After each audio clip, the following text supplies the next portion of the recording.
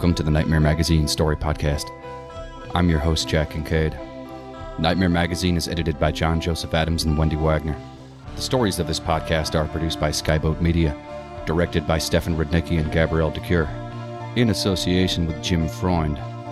Our second offering for the August issue is The Skin of a Teenage Boy is Not Alive by Senaa Ahmad. The story is read for you by Paul Bamer. The Skin of a Teenage Boy is Not Alive is copyright 2019 by Senaa Ahmad. Senaa Ahmad lives in Toronto, where she fails to improve her Arabic and tries not to kill all the house plants. Her short fiction also appears in Strange Horizons and Augur magazine, and is forthcoming from Lightspeed and Uncanny magazine. A Clarion 2008 alumni, she's received the generous support of the Octavia Butler Scholarship, the Toronto Arts Council, and the Ontario Arts Council. You can find her, sort of, at senaa-ahmad.com. And so ends this week's intro. So without further ado, let's have a nightmare. The Skin of a Teenage Boy is Not Alive by Senaa Ahmad. Parveen isn't there when Benny falls off the roof, but everyone knows the story. Benny and his dumb demon cult. It happens at one of their houses, a place built like a modern-day cathedral. The kind of hovel that has a saltwater pool with a vanishing edge and a wine cellar with someone's entire life savings down there and red-glazed tiles cutting swoops into the Los Pueblos skyline. 6-day-old moon, a wide goblin grin from above. The hot strobe of synth-pop booming everywhere. The hazy electrostatic currents of teenage bodies thrilling with vodka and happiness hormones. Those pretty girls and pretty boys, everyone whose beautiful teeth could be pasted in a magazine. Come on, says Benny to the beautiful kids. The dumb demon cult kids. I want to get possessed. They go up to the rooftop terrace. And yes, of course there's a rooftop terrace, and obviously it has a tidy flower garden and a glittering, breathy view of the ocean. The student council secretary discreetly pukes into the rhododendrons when she thinks nobody's watching. It's January, 5 months until graduation. Benny says, let's go. Time for the ceremony. What happens next, the cult kids won't say. Won't, or can't, and something happens. That much is certain. A secret ritual, a ceremony in darkness, whatever. Something happens on the rooftop terrace with the beautiful demon cult girls and boys, the true believers. The music clicks off. Now it is shivery and quiet, only California crickets lisping in the dark. The night closes upon them, an enigmatic fist. And when it opens its fingers again, Benny is possessed. He tries to speak, but it doesn't quite work. His eyes are wet, black, crawling with unrecognizable stars. They know it is Benny and not Benny, the way anyone knows that something is wrong. There is a face underneath his face, and it is very, very old. The face swivels on its neck to look at them. Say something, one of the cult kids whispers, practically palpitating with fear and excitement. Benny, who is not Benny, hisses, "What a waste! What a fucking waste!" The face shuts. He turns and climbs over the railing and walks off the roof. Just walks off the edge. Bam! There is a thump below, and a silence. The music clicks on again, like magic, like something else. 70 decibels, the bass line whacking them right in the cranium. One of the lacrosse girls screams, a defensive midfielder, but no one can hear it over the heavy artillery of the music.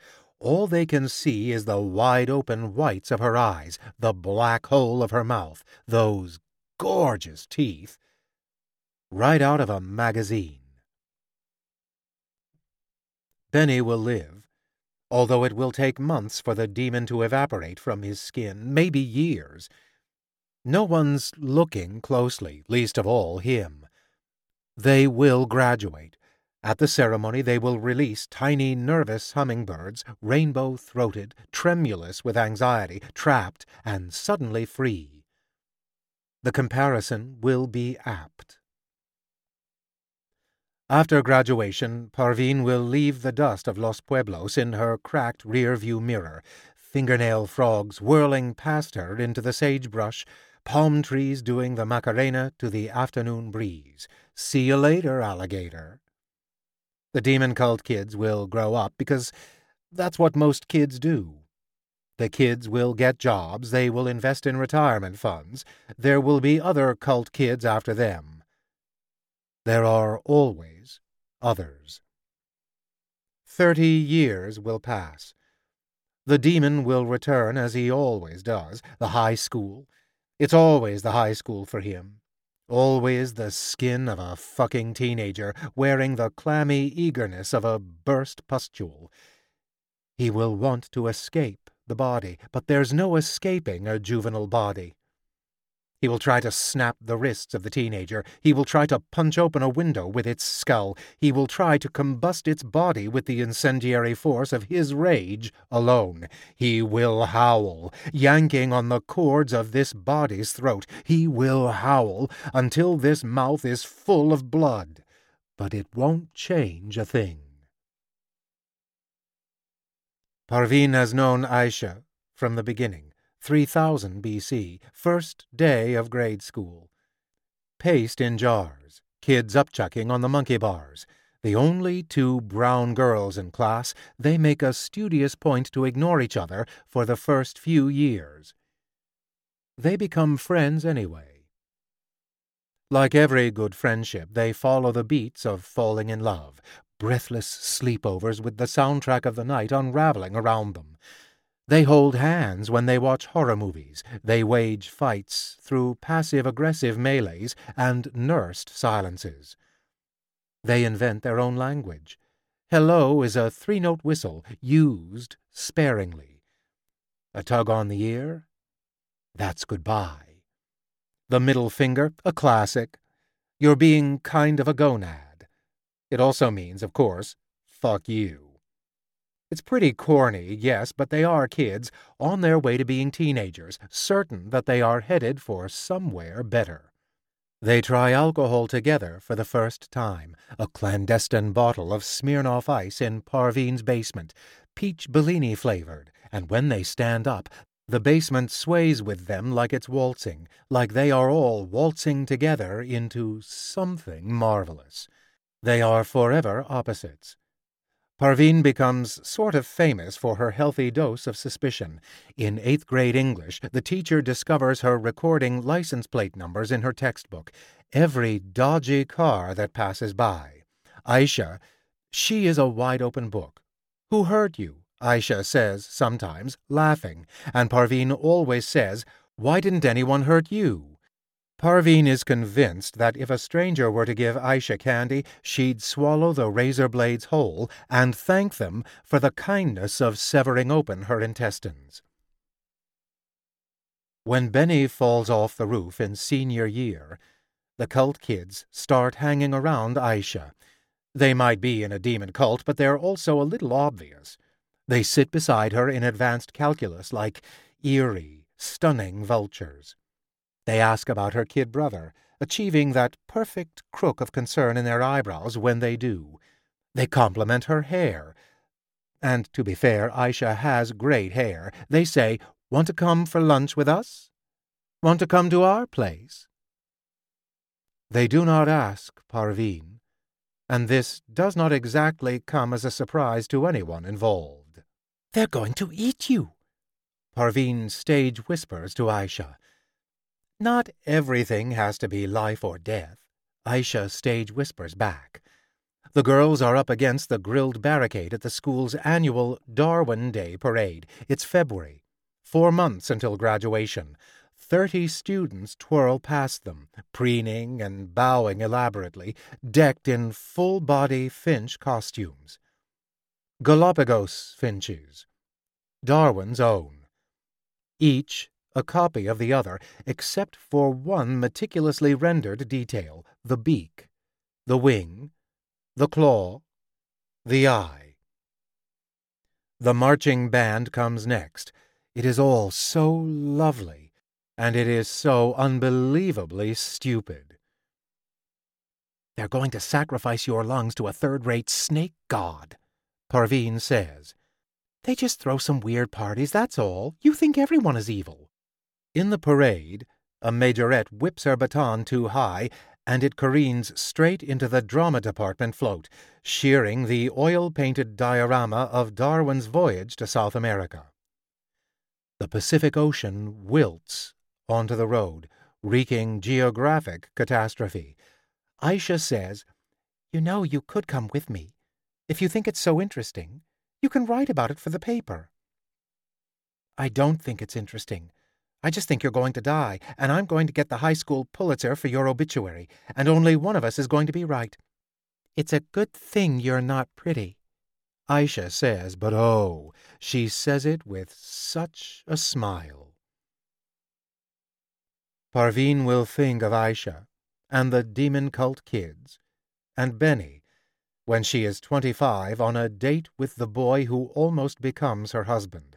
They will buy an apartment together. They will adopt a war veteran of a tabby, a prickly, nervy, battle-scarred wreck, and when she finally gets the tabby to relax in the seat of her lap, 7 weeks in, it feels like she's won Olympic gold. In her adult life, there will always be victory in these small, furiously won intimacies.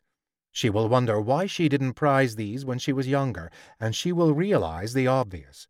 She wouldn't have recognized intimacy if it was a 15-pound tabby clenched on the couch beside her. On a Richter scale, the resulting earthquake could devastate a small, pastoral country. He will keep the cat. She will keep the apartment. For some time. Living there alone will feel like a cohabitation with the elderly phantom of their happiness, a creaking, cranky, manacled creature that rattles in the middle of the night and during lengthy silences. She will hold a séance. She will sell the apartment. See you later, alligator. It seems it is that easy to say goodbye to an entire life. Trapped, and suddenly free, and anxious, rainbow-throated hummingbird. But first, a date. She is 25. He is ruefully handsome.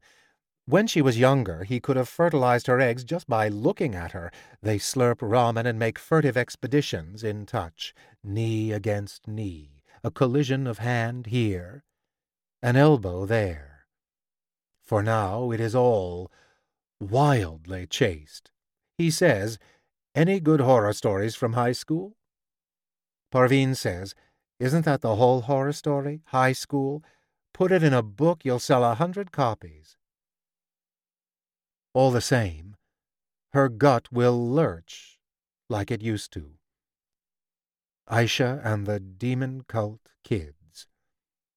Those ecstatic houses filled with light, rich kids' citadels, jewels in the Los Pueblos nights. And her, clumsy octopus at a ritzy dinner party, the eternal weirdo. "Come on," Aisha would say to her, so trusting. "You don't have to be so scared of everything." And she's right, of course. And she's wrong, of course. A flashbulb of memory. It is a shock to learn it is all still there, waiting to leap out of the bushes. It is there and gone just as fast, like a swift mugging. When she closes her eyes, she will still see the after-image, a crescendo of electric blue, brightest blue, already receding out of focus. The demon has plans, better believe it. He always has plans. He wants to scorch the earth and begin again. He wants to obliterate this entire stupid species. He wants to pop every human like a blister. He wants to slurp their enthusiasm until they wilt in shame and failure. He wants to pour out of their eye holes until they disintegrate. Standard demon shit, basically. The kids always find him. In the one-room schoolhouse days, they summon him with 1-2 clapping games and bowdlerized nursery rhymes. Later, young men in dowdy school jackets carve him into the pine frames of their slates. During the 60s, they call him Rogo, like a fountain drink. Teenagers. Little demons all on their own. It's easy for them. He is angry and desperate and horny and sad and trapped. So are they. A square peg in a square-ish hole, so to speak. There are other demons, of course. The kids find them too, but he is the one who always comes back. He is the one who can't get away. On the night of the wrestling tournament, Junior Boys All-Star, except they lose, the demon cult kids go for cheeseburgers before they initiate Aisha. It's March. 3 months to grad. The air is damp with steaming cow and runny cheese and Heinz and livid, crispy fries. Elbows churn and jaws grind, an orgy of teenage hunger. Outside, the wet smear of bloody sunset. Tractor-trailers belch down the road. Inside, the fluorescents hum like high priests. It's kind of apocalyptic and strange. Parveen is invited, a courtesy to Aisha more than a real invitation. They do not talk to her, but through her. Parveen is too stubborn to start conversations, so she scowls in silence and pretends to take indecipherable notes in sloppy cursive. An article she will never write. How to vanish into air by sheer concentration. How to unzip her face and crawl right out. It will be startling, years later, for Parveen to realize that she remembers this moment with lurid, surround sound including subwoofer clarity. This little, shitty moment. Aisha is knee-deep in conversation with Clinton Chen, the handsome debate club president. Parveen will remember that this is the moment she is truly on her own, clutching a soggy, falling-apart vegetable burger that she only bought because everyone else was going for cheeseburgers and she was being prickly. She will remember how it feels to be in her skin and want to be anywhere else, anywhere but this body, sweaty and unfamiliar. But of course there's no escaping a juvenile body. She steps outside. Fresh air and diesel fuel. Benny is sitting on the curb, head flung to the heavens like he's watching the universe wheel past them. On his best day, Benny has never been the kind of guy anyone would mistake for cerebral. He is lovely, though, basically a model, woeful, guppyish eyes and a gorgeous, almost floral mouth. But Benny is far from his best days now. It is obvious even to Parveen, who does not know him, who has spoken maybe 60, 70 words to him over 4 entire years of high school, that Benny is not Benny. He is a body, wavering. A boy, yes. But something else, too. In a voice that is not entirely Benny's, he says, without looking at her, "You put mold on a rock, and you know what grows out of it? Humans. Sticky little humans."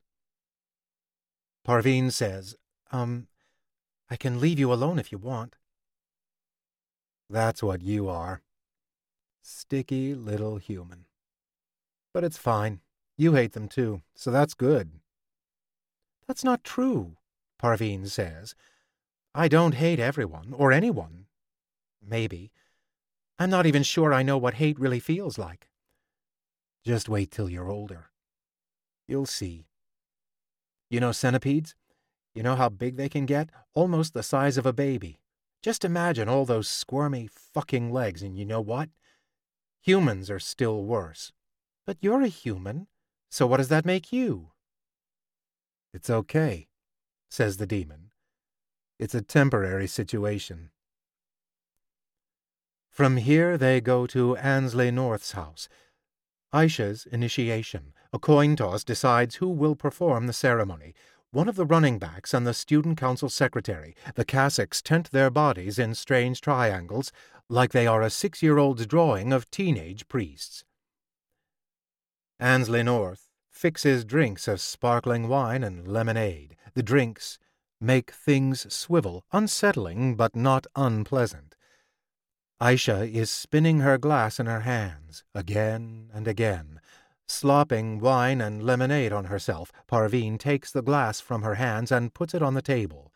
Right before the ceremony, Aisha says to her, "Is this the worst idea I've ever had?"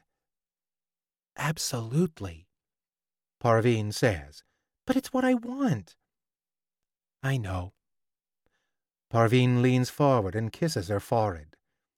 She is aware even now that it matters what she does, how she acts. She will not throw a tantrum. She will not beg. She will be herself. And that is the worst thing she can be. She says, "You should do it. It's what you want." Aisha smiles, a perfect Aisha smile. "Okay," she says. "I'll see you on the other side, I guess." They daub Aisha's face in paints. The priests move their hands and murmur in stumbling Latin. Aisha swims in and out, tipping like she's about to pass out. Her eyelashes flutter. "It's hypnosis," someone whispers to Parveen. "It's fine." Aisha straightens her back. Her eyes go clear, but she is not quite there anymore. Aisha, and not Aisha, someone new, masked in finger paints, looking Halloweeny and ethereal. "My beautiful friend," Parveen thinks with a pang. There is nothing she can do, other than what she has already done. Aisha is already going. She is already gone. "You're in control of what you do next, aren't you?" says one of the priests. She nods. "Complete control," she says. "Say these words." And she does, her Latin just as bad as theirs. "Raise your hand." And she does. "Cut it open," they say. They pass her a knife. She makes a shallow slice. "Give your blood, just like this. You're with us, don't forget." And she does. And she is. Later in life, Benny will lose himself like a ring of house keys or an old friend. He will misplace the person he used to be when he was younger. The dopey, beautiful boy, starlit with the spectacular certainty that the world has miraculous order. The boy who said to the other kids, the dumb demon cult kids, "I want to get possessed." It will get cloudy after a time. The thing he will never be able to remember, the worry that frets him from the moment he graduates high school, is that he does not know. He will never remember if he was ever really that boy, that rapturous boy, full of light. Or if this, too, was an illusion, if it was really just him, this glum sucker. If he was really the demon all along. In April, there's a school dance. The theme is teenage blood sport. Senior boys wear hockey masks like serial killers, or gladiator costumes from the theater department, or doofy wrestling belts over their formal slacks. There's a girl in the bathroom doing realistic bloody makeup with melted Jolly Ranchers and fruit punch. Parveen gets a garland of wounds, starting from the base of her neck and winding around her arms like grisly, gaping corsages. People stare, and it gives her a powerful head rush, like she's actually bleeding out, like she's leaving the Earth's atmosphere, and everything is starting to slide marvelously sideways. Harriet Holiday, one of the goth girls, is selling squibs full of fake blood near the punch table. "I'll give you a discount," she says to Parveen. Her nails are grooved deep with red food coloring. Parveen takes 3. It's 2 months to graduation. She bites into a squib. Her mouth fills with blood. The cult kids come in together, apparitions of Roman soldiers with hammered metal breastplates and centurions' helmets, wild crimson plumes like the rumpled combs of roosters. They are, yes, hypnotizing. They don't look like teenagers, but the teen actors who play them, 30 years old, in the full bloom of adulthood. Aisha is there, and Benny. Aisha waves at Parveen, but between them there is an entire gymnasium full of sweaty, bloody teenagers practically moshing to the slow dance tunes. It doesn't matter. Tonight, Parveen is made of gore and brimstone. She can bleed, but she won't ever die. She has decided she is no longer a teenager either, but a traveler from another dimension, just stopping by. She too moshes to the slow dance tunes. She too sways to the songs with bass lines like jackhammers. She moves into slow collision with Benny. "Hi," she says. "Hi," he says. "Are you Benny or the other guy?" He shrugs. "I want to talk to the other guy," she says. They dance. Not close enough to touch, though not for lack of trying. "You're in high school, not married," snaps the physics teacher as she skulks past. Close enough that his body heat feels like a supernova, trying to make its way to her. Close enough that she thinks she sees something crawl out of his eyes and into his hair, but no, that can't be right. He's just Benny. Well, Benny and the other guy.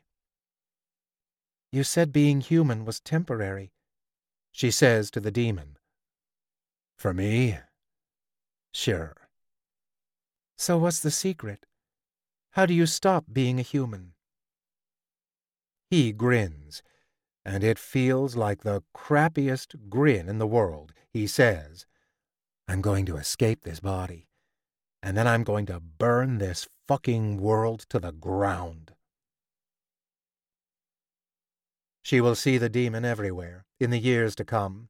She will see him hiding in the faces of shitty college boys who try to follow her to the bathroom. She will see him, slit-eyed and giddy, in gorgeous girls screaming at each other on a city bus. She will see him in the people she dates, a photo strip of dunces, each with his sharp-toothed smile.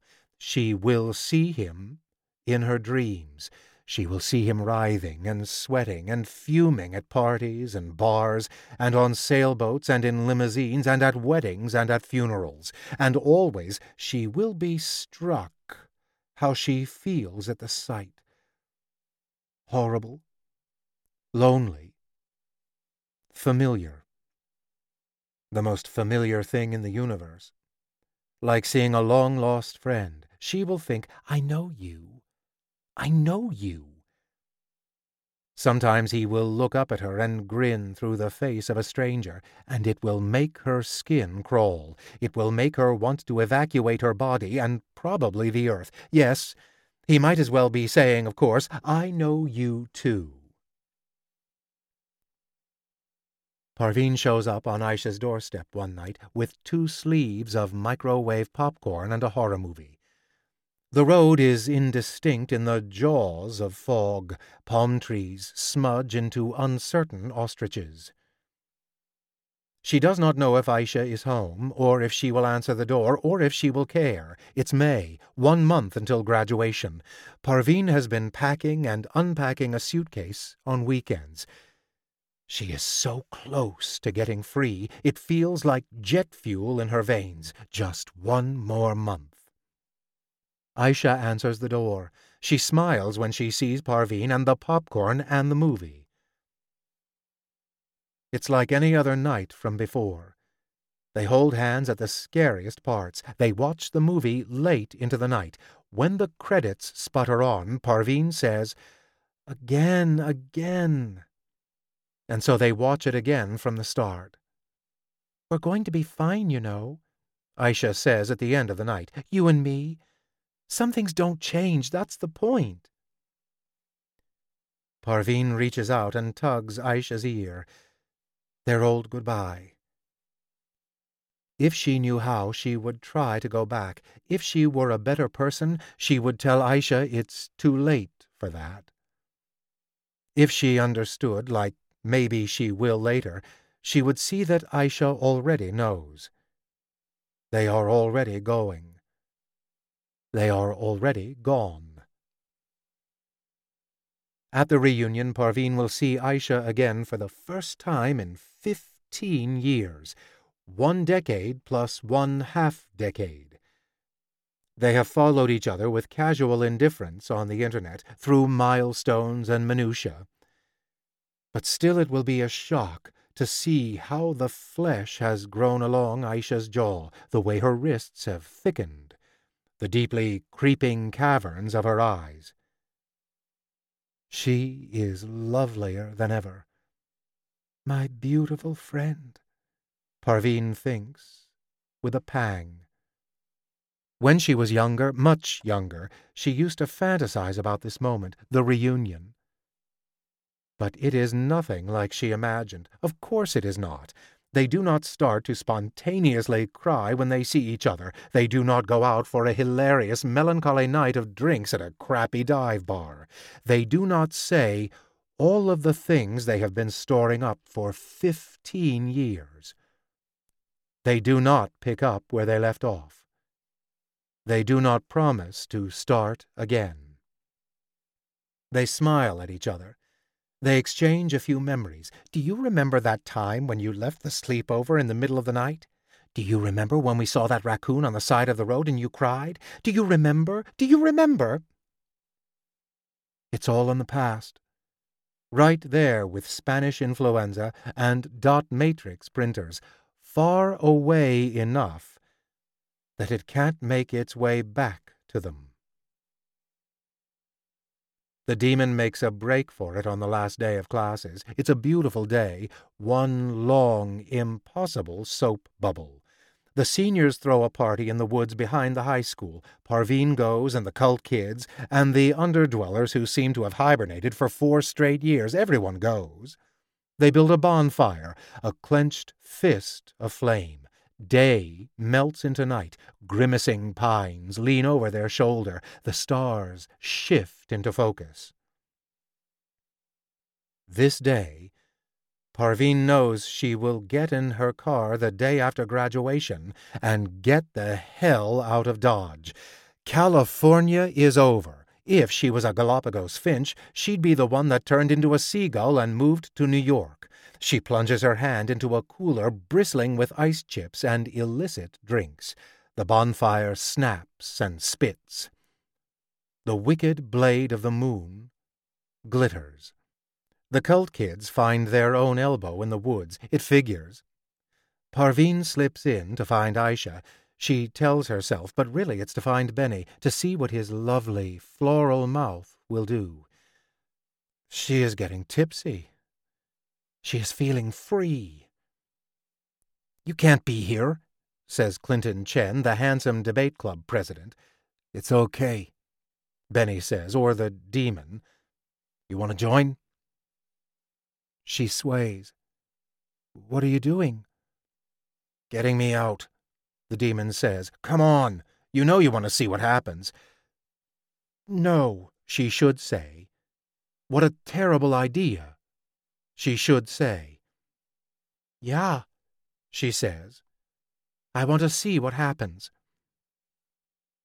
They join hands, Parveen with the dumb demon cult kids and Benny and Aisha. The demon starts to hum, and the cult kids join in, and after a time so does Parveen. It is a weird, creepy drone, a shitty teenage opera, all of their voices together in a hum. And Parveen feels it. She does.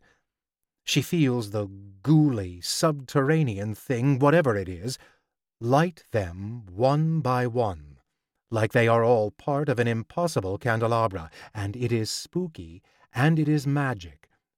She sees it in their faces, the cult kids, as each of them is stung by it, and goes into a blazing trance. But the thing, whatever it is, gets to her and it stops. And she can almost feel it shaking its head like, "Nope, sorry, not you." And it swings past her into the next person. In their trances, the cult kids are dazzling.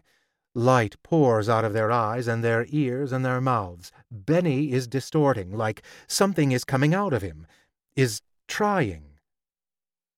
They're all in it. Everyone except her. She is the anomaly, the weirdo, the octopus at the dinner party, and she wants it so badly. She has never known how wide this ocean of want could be, but it does not want her back. It does not choose her. It passes her right by. Does it work? Does the demon escape? Of course it doesn't work. There is no escape, not for the demon, not for Parveen, not for any of them. It doesn't ever work that way. The thing is, Aisha will remember high school quite fondly. She will grow up. She will leave California. She will return. She will not get married, no, but she will raise 2 stupidly smart kids. She will watch them skip from 6 to 17 like she's fast-forwarding through a movie, like she's spoiling the ending for herself just to make sure it turns out okay. She will help them get dressed for prom. She will turn the tassel on their graduation caps and cry a little, knowing that they are fleeing the coop, off to college. Already everything seeps with a Kodachrome nostalgia.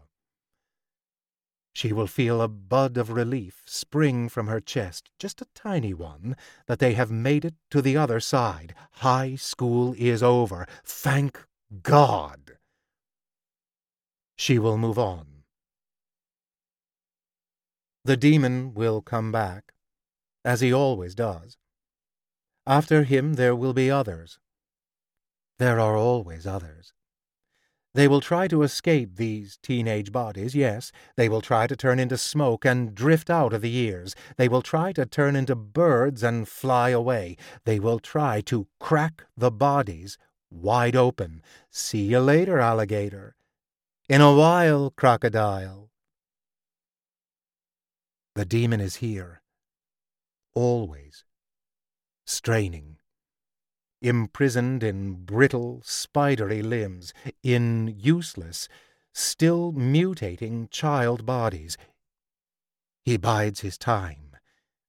He is an abracadabra of fury, itching to get out, crawling with the desire to be gone, waiting, just waiting to be incanted into something more.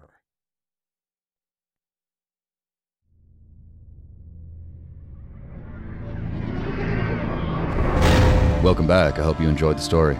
Please consider making a stop at our website at nightmare-magazine.com. If you'd like to help spread the word about the Nightmare Magazine podcast, go to iTunes, find the Nightmare Magazine podcast, and leave a review or rating there. Nightmare Magazine is published by John Joseph Adams. If you haven't already subscribed, check out our many options at nightmare-magazine.com/subscribe. The stories of this podcast are produced by Skyboat Media, the most respected independent audio production team on the West Coast. They are headed by the Audie and Grammy Award-winning narrators Stefan Rudnicki and Gabrielle DeCure. You can check out Skyboat Media's website at skyboatmedia.com. Post-production is in association with Jim Freund. Music and sound logos are composed and performed by yours truly, Jack Kincaid. There's other ways you can be notified of new Nightmare Magazine content. You can subscribe to our free monthly newsletter RSS feed, follow us on Twitter, or like our Facebook page. If you visit nightmare-magazine.com and click on this month's editorial, you'll find links to all of our social media pages. This podcast is copyright 2019 by Nightmare Magazine. Thanks for joining us. Sleep tight.